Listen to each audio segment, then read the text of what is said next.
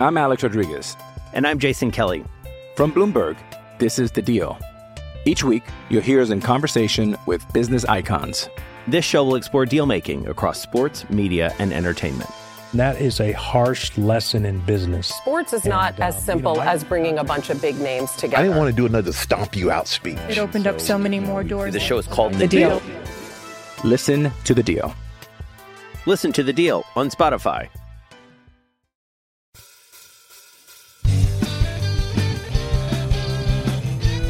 Hello and welcome to a combined edition of the Giant Splash podcast and the A's Plus podcast.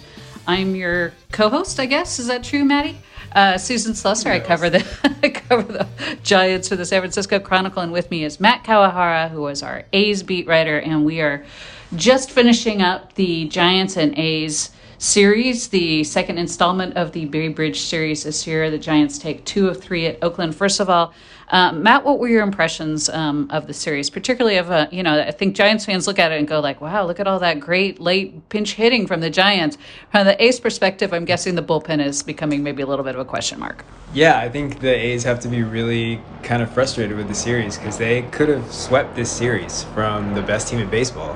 They were a few outs away from it, and the bullpen has been sort of a periodic issue for them.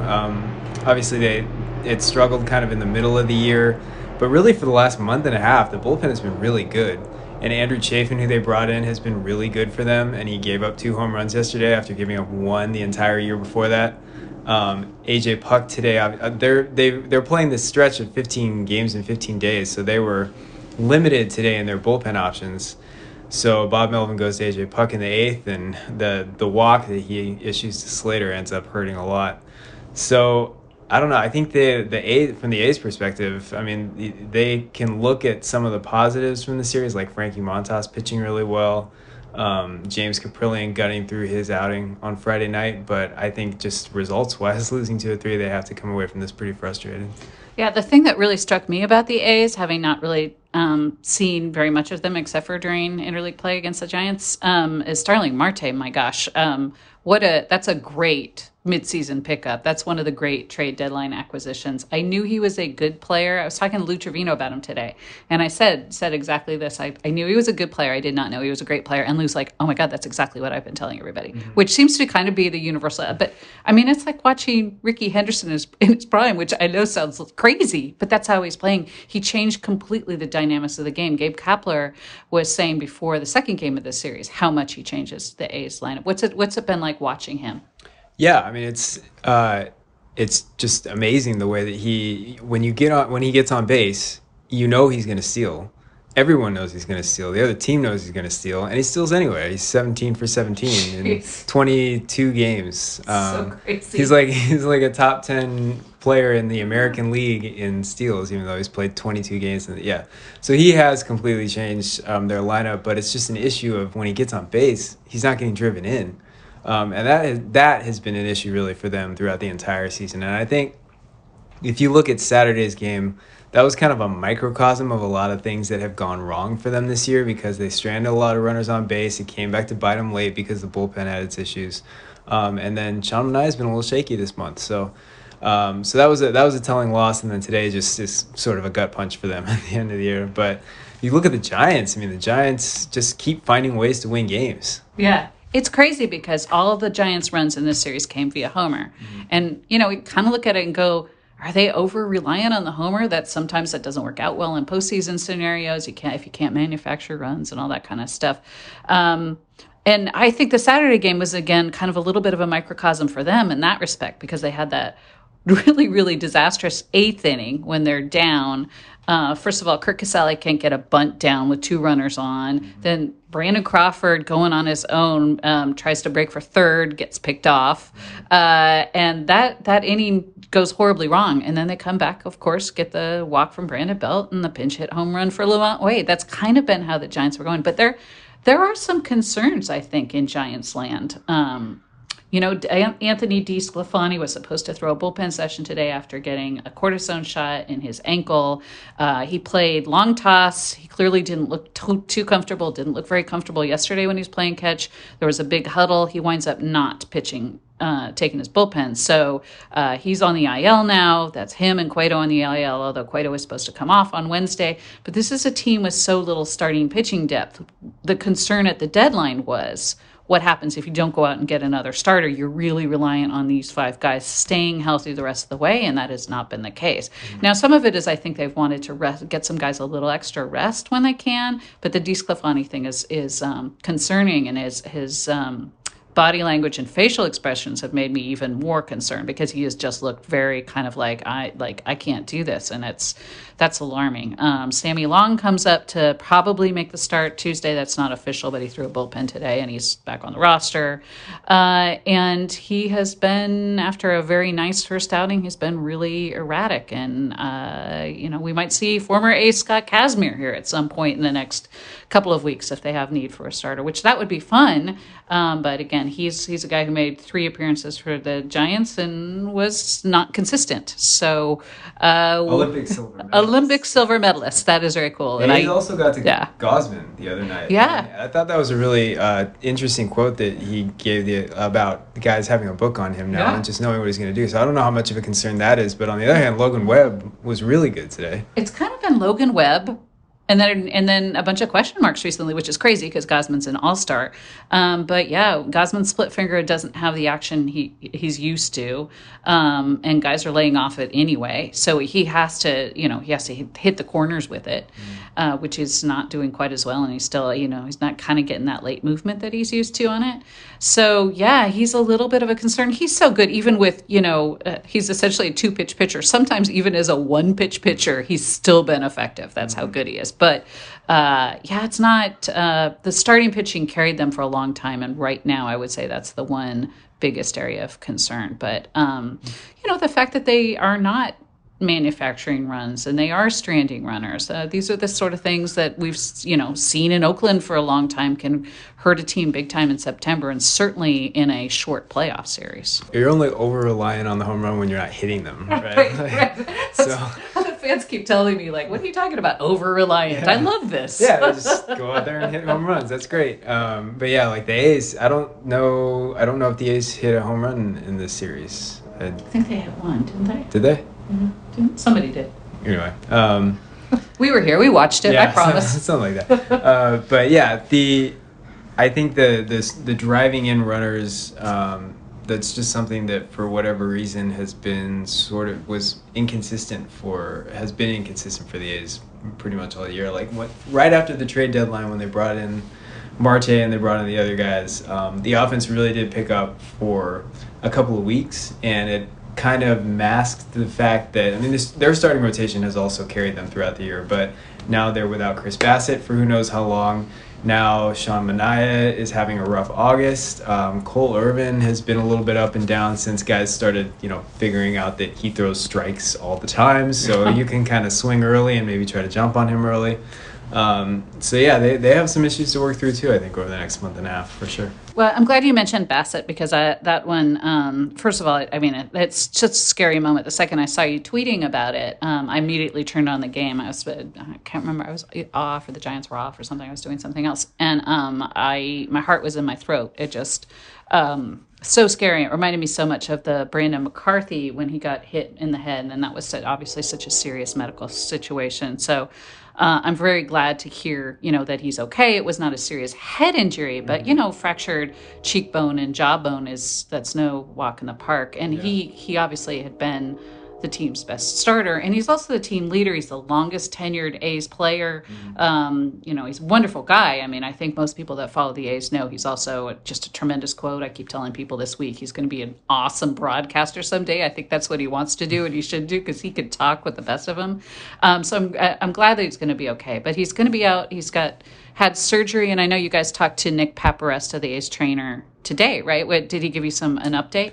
Yeah, he's going to have surgery on Tuesday, or the plan is for him to go in for a consultation tomorrow, Monday, with the surgeon to have like a repeat follow-up CT scan, make sure everything's okay in there, and then make sure the swelling has gone down in his face for them to go in and repair the fractures, which are basically in the right cheek area. So yeah, He's supposed to have surgery Tuesday. Nick Paparessa, the trainer, said that there's the possibility even within like 48 to 72 hours after surgery, he can come back to the Bay Area. He's been in Chicago this whole time, and that's where he's going to have the procedure. I think, yeah, I mean, but all things considered, I mean, as horrible as a moment as that was, and as scary as it was for everybody, and you obviously you fear the worst in that kind of a moment. I think in the context of it, it seems like the news since then has been good with sort of how quickly he responded, and the fact that he was able to even come in and see the team the last day that they were in Chicago before they came back here. And it sounds like the swelling has gone down, and he's been in pretty good spirits throughout the whole thing, and obviously still uncomfortable and still has a lot of swelling and still has the facial fractures and that they're going to go in and fix. But there's a possibility that he'll be back in California, late next week. We'll be back with more of our combined Giants Splash and A's Plus podcasts in just a moment. But first, a reminder, you can find all of the Chronicles A's and Giants coverage at www.sfchronicle.com, and to subscribe, go to sfchronicle.com/pod.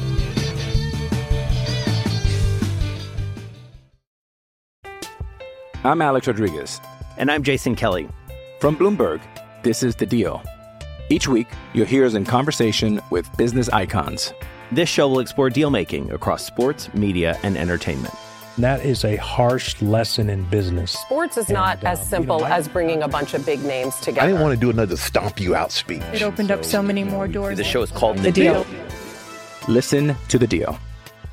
Listen to The Deal on Spotify.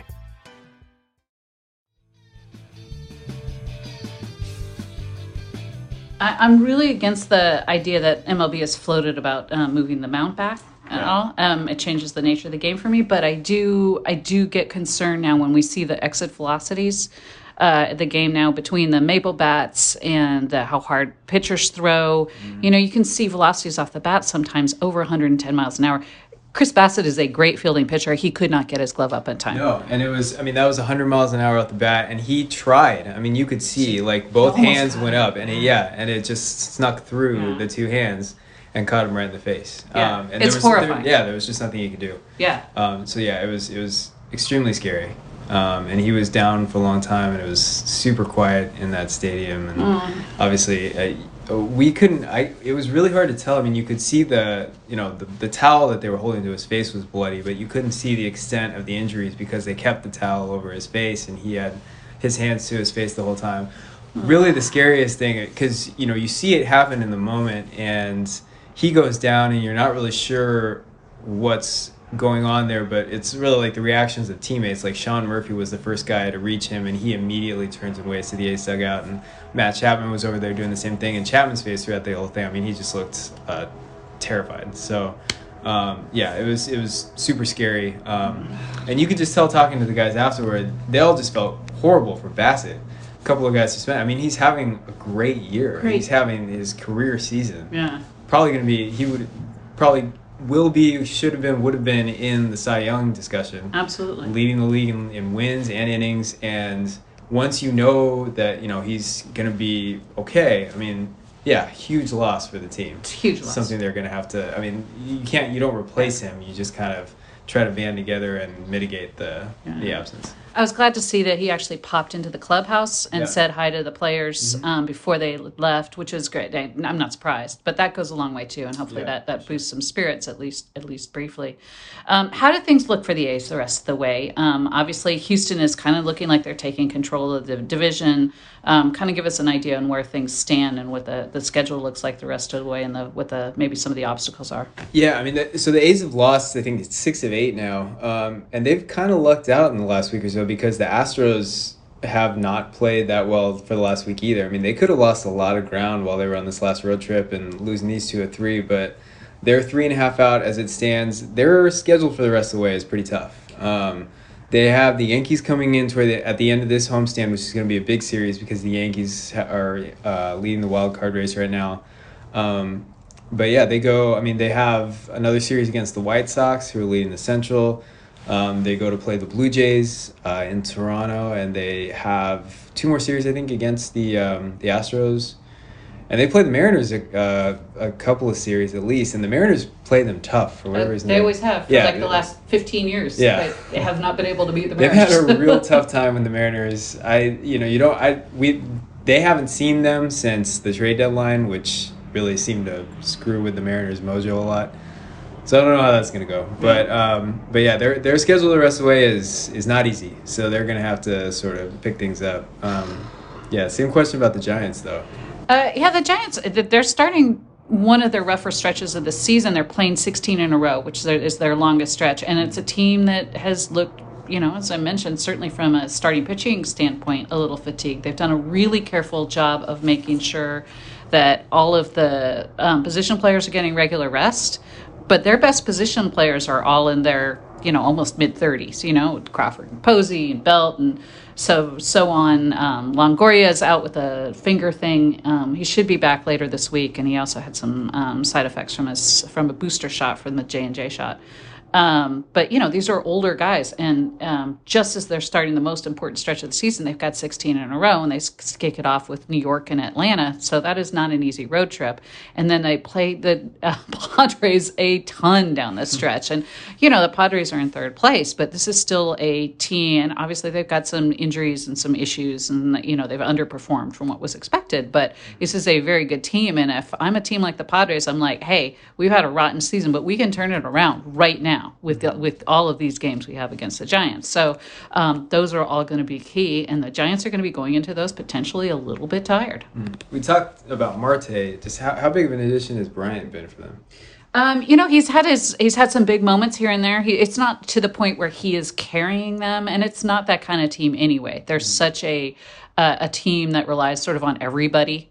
It seems like a lot of their role players are the guys that, as you've seen from all these pinch hit home runs, so the guys that kind of wind up really playing major roles. But especially his first week, he was making a lot of noise, and I suspect he's going to have a lot to do with how they do down the stretch. Longoria coming back too. Same thing. I think he's going to be fairly significant. Tommy La Stella has been a little on the quiet side, and we know that he really kind of pushed the A's into the playoffs himself last year, and then was probably their best player in that playoff series. So I think he will have something to say with all of this. But they are certainly a very at this point, I think we can stop talking about how they're exceeding expectations. They're just a good team. Yeah. They've proven it time and time again, and it's funny because it seems like the fans just keep waiting for the wheels to fall off. In June, I spent so much time, trying to ignore people going, June swoon, and it's, late August, and they lose 2 in a row. And as Logan Webb said after the game today, we lost 2 in a row, and people were going crazy, like what? It was nuts. People were panicking. I don't get it. So, I think this is a team that's proven they're a playoff team. They just need to make sure they hang on to that top spot and avoid the wild card. Although the Giants' history as a wild card team is not poor, unlike the A's. This is a good point. I was going to say, the West, the race between the Giants and the Dodgers is going to be really fascinating. The fact that one of those teams is going to have to play in the wild card game is almost unfair. Yeah. But that's a good point about the Giants. They've done okay. Love the wild card. They've had some Bumgarner this year, though. Yeah, so. That's true. Yeah. They got Logan Webb. So, of course, we have to finish by talking about one of the perennial A's topics that we discussed, but it's especially timely right now because I know you were in the scrum the other day when Dave Cavil came down to talk to the media about the stadium situation. Where are we right now? How would you sum up kind of what's going on? Yeah, so I think I want to say that this was potentially the first time that Dave Cavil has talked to the media since the immediate aftermath of the city council vote on July 20th. Obviously, A's officials still went and did their Las Vegas trip that was right after that. But since then, I don't know that we had heard from them. The last that we had heard from them were that they were disappointed with the city council voting on the amended term sheet, not the A's term sheet. So the Mayor Schaaf had said after that negotiations were going to start up again. The two sides were still going to be talking. I think the A's had declined to comment at that point, but Dave Cavil did say on Friday that negotiations have been ongoing. The sense that I got from the tone that he delivered, he definitely made a point to use that parallel paths terminology and made a point to say that there are still going to, even though they have not been back to Las Vegas since then, and there, as far as I know, are no trips planned. He did say that they are intending to plan another trip at some point. But the sense that I got from the language that was used was that they are looking, I mean, they're working with the city of Oakland to see if they can hammer out some of the differences that are there, or at least the way that it was portrayed by Dave Calvell was that they are working on some of the other aspects of the proposal, like the environmental aspect and some of the other approvals that would need to get done anyway before maybe circling back and trying to hammer out the last differences in the economic terms. So I don't know that I don't know exactly what the timeline is there. I asked if there's like a point at which the economic terms need to be agreed on, and his answer was that he doesn't think that another vote would be possible until late or toward the end of the year. So they have some time to hammer out that kind of stuff, and obviously the negotiations are ongoing, and who knows what goes on there. But you at least got the sense that they're still talking. Right? Yeah. So, I mean, it's not to get too into the weeds, but essentially it boils down to how much of the infrastructure costs Oakland pays. And that's the issues there. Some of the issues were about creating 2 tax districts to pay for it versus 1. And then there was an issue about the affordable housing that would be included. Yeah, I think it's the 2 major hangups were who would pay for offsite infrastructure costs that were totaling about $350 million, and then yes, the amount of affordable housing that was included in the proposal. And the last that I mean the city had come out and said that the idea of 2 infrastructure tax financing districts was not going to happen. But I think they had suggested that the offsite infrastructure costs could be covered in another way. The A's wouldn't necessarily need to be the ones paying for that. So not exactly sure what creative financing. I see. Yeah. So again, those are, as from what I know, those were the 2 major hang-ups there with the economic terms. Well, I think we talked about this the other day, and I still my position on this has always been, as most people's, is I just want them to get a new stadium somewhere in the Bay Area. At this point, don't care where. Howard Terminal sounds great if they could get it done, and if they can't, hey, here, wherever, San Jose, I don't care. But I just don't see that MLB would really want to, leave this huge market, 5th, 6th in the country, largest in the country, to the Giants alone. It would be the largest market for one single team. I'm pretty sure that the Dodgers and Padres and the rest of the NL West would not love that idea. So that's a bunch of owners, so it would probably be anti that. Plus, MLB wants to expand, and they get massive expansion fees. I cannot imagine them wanting the A's to move to Las Vegas and cost them an expansion fee from Las Vegas. So I think that there has been kind of a lot of, posturing involved with some of this, but I still pretty much strongly feel that MLB wants to be here. I really do. And I think one thing is, either way, I mean, if the A's were to, say, hypothetically move to Las Vegas, or if not, the legwork that they've done in Las Vegas has, I think, probably given Major League Baseball a lot of information on the viability of just the market in Las Vegas. So, yeah. I mean, if the A's end up staying here, MLB still has a lot of knowledge that it probably didn't have before about the viability of sustaining a team in that market. That's a good point. I mean, I hate to point out to listeners at this point that Matt Kawahara covered the Raiders before coming over to the A's. So once they started talking about Vegas, I did start wondering, is it Kawahara? To be fair, though, the Raiders were already going to move to Vegas when I started covering for the Chronicles. So, I see. So that one was my fault. This one might be, but we'll see. Well, we will check back with Matt Kawahara at some point toward the end. Yeah? Yeah. You've got another thing? Well, you've got a popping question. Well, yes. We're still here at the Coliseum. Yes. It's just what was it like for you to come back to the Coliseum? I think this is the first regular season series since moving over to cover the Giants. Yeah, this. You know what? The only thing that was one of the things that was great was seeing like all the security and the behind scenes people, especially a lot of the people that we didn't see last year when there was COVID. So that was actually really, really wonderful. The only thing that was weird, it wasn't weird being on the field, which I thought it might be. It was weird when the game started and I realized I was covering the team that was hitting first. And that, for some reason, that was the one where I was like, whoa, wait, I cover that team. That was a weird thing for me. But, I covered the Rangers for 2 years, so I've covered the visiting team here before. So I guess, obviously it was a million years ago, but it shouldn't be that weird. But I thought it was going to be strange not sitting in my old seat, but I was delighted to get there and find that they had given my old seat to the late Pedro Gomez. There's a little spot there for Pedro, and I love that. So if somebody else has got my seat, I absolutely am thrilled that it's Pedro. For sure. Yeah.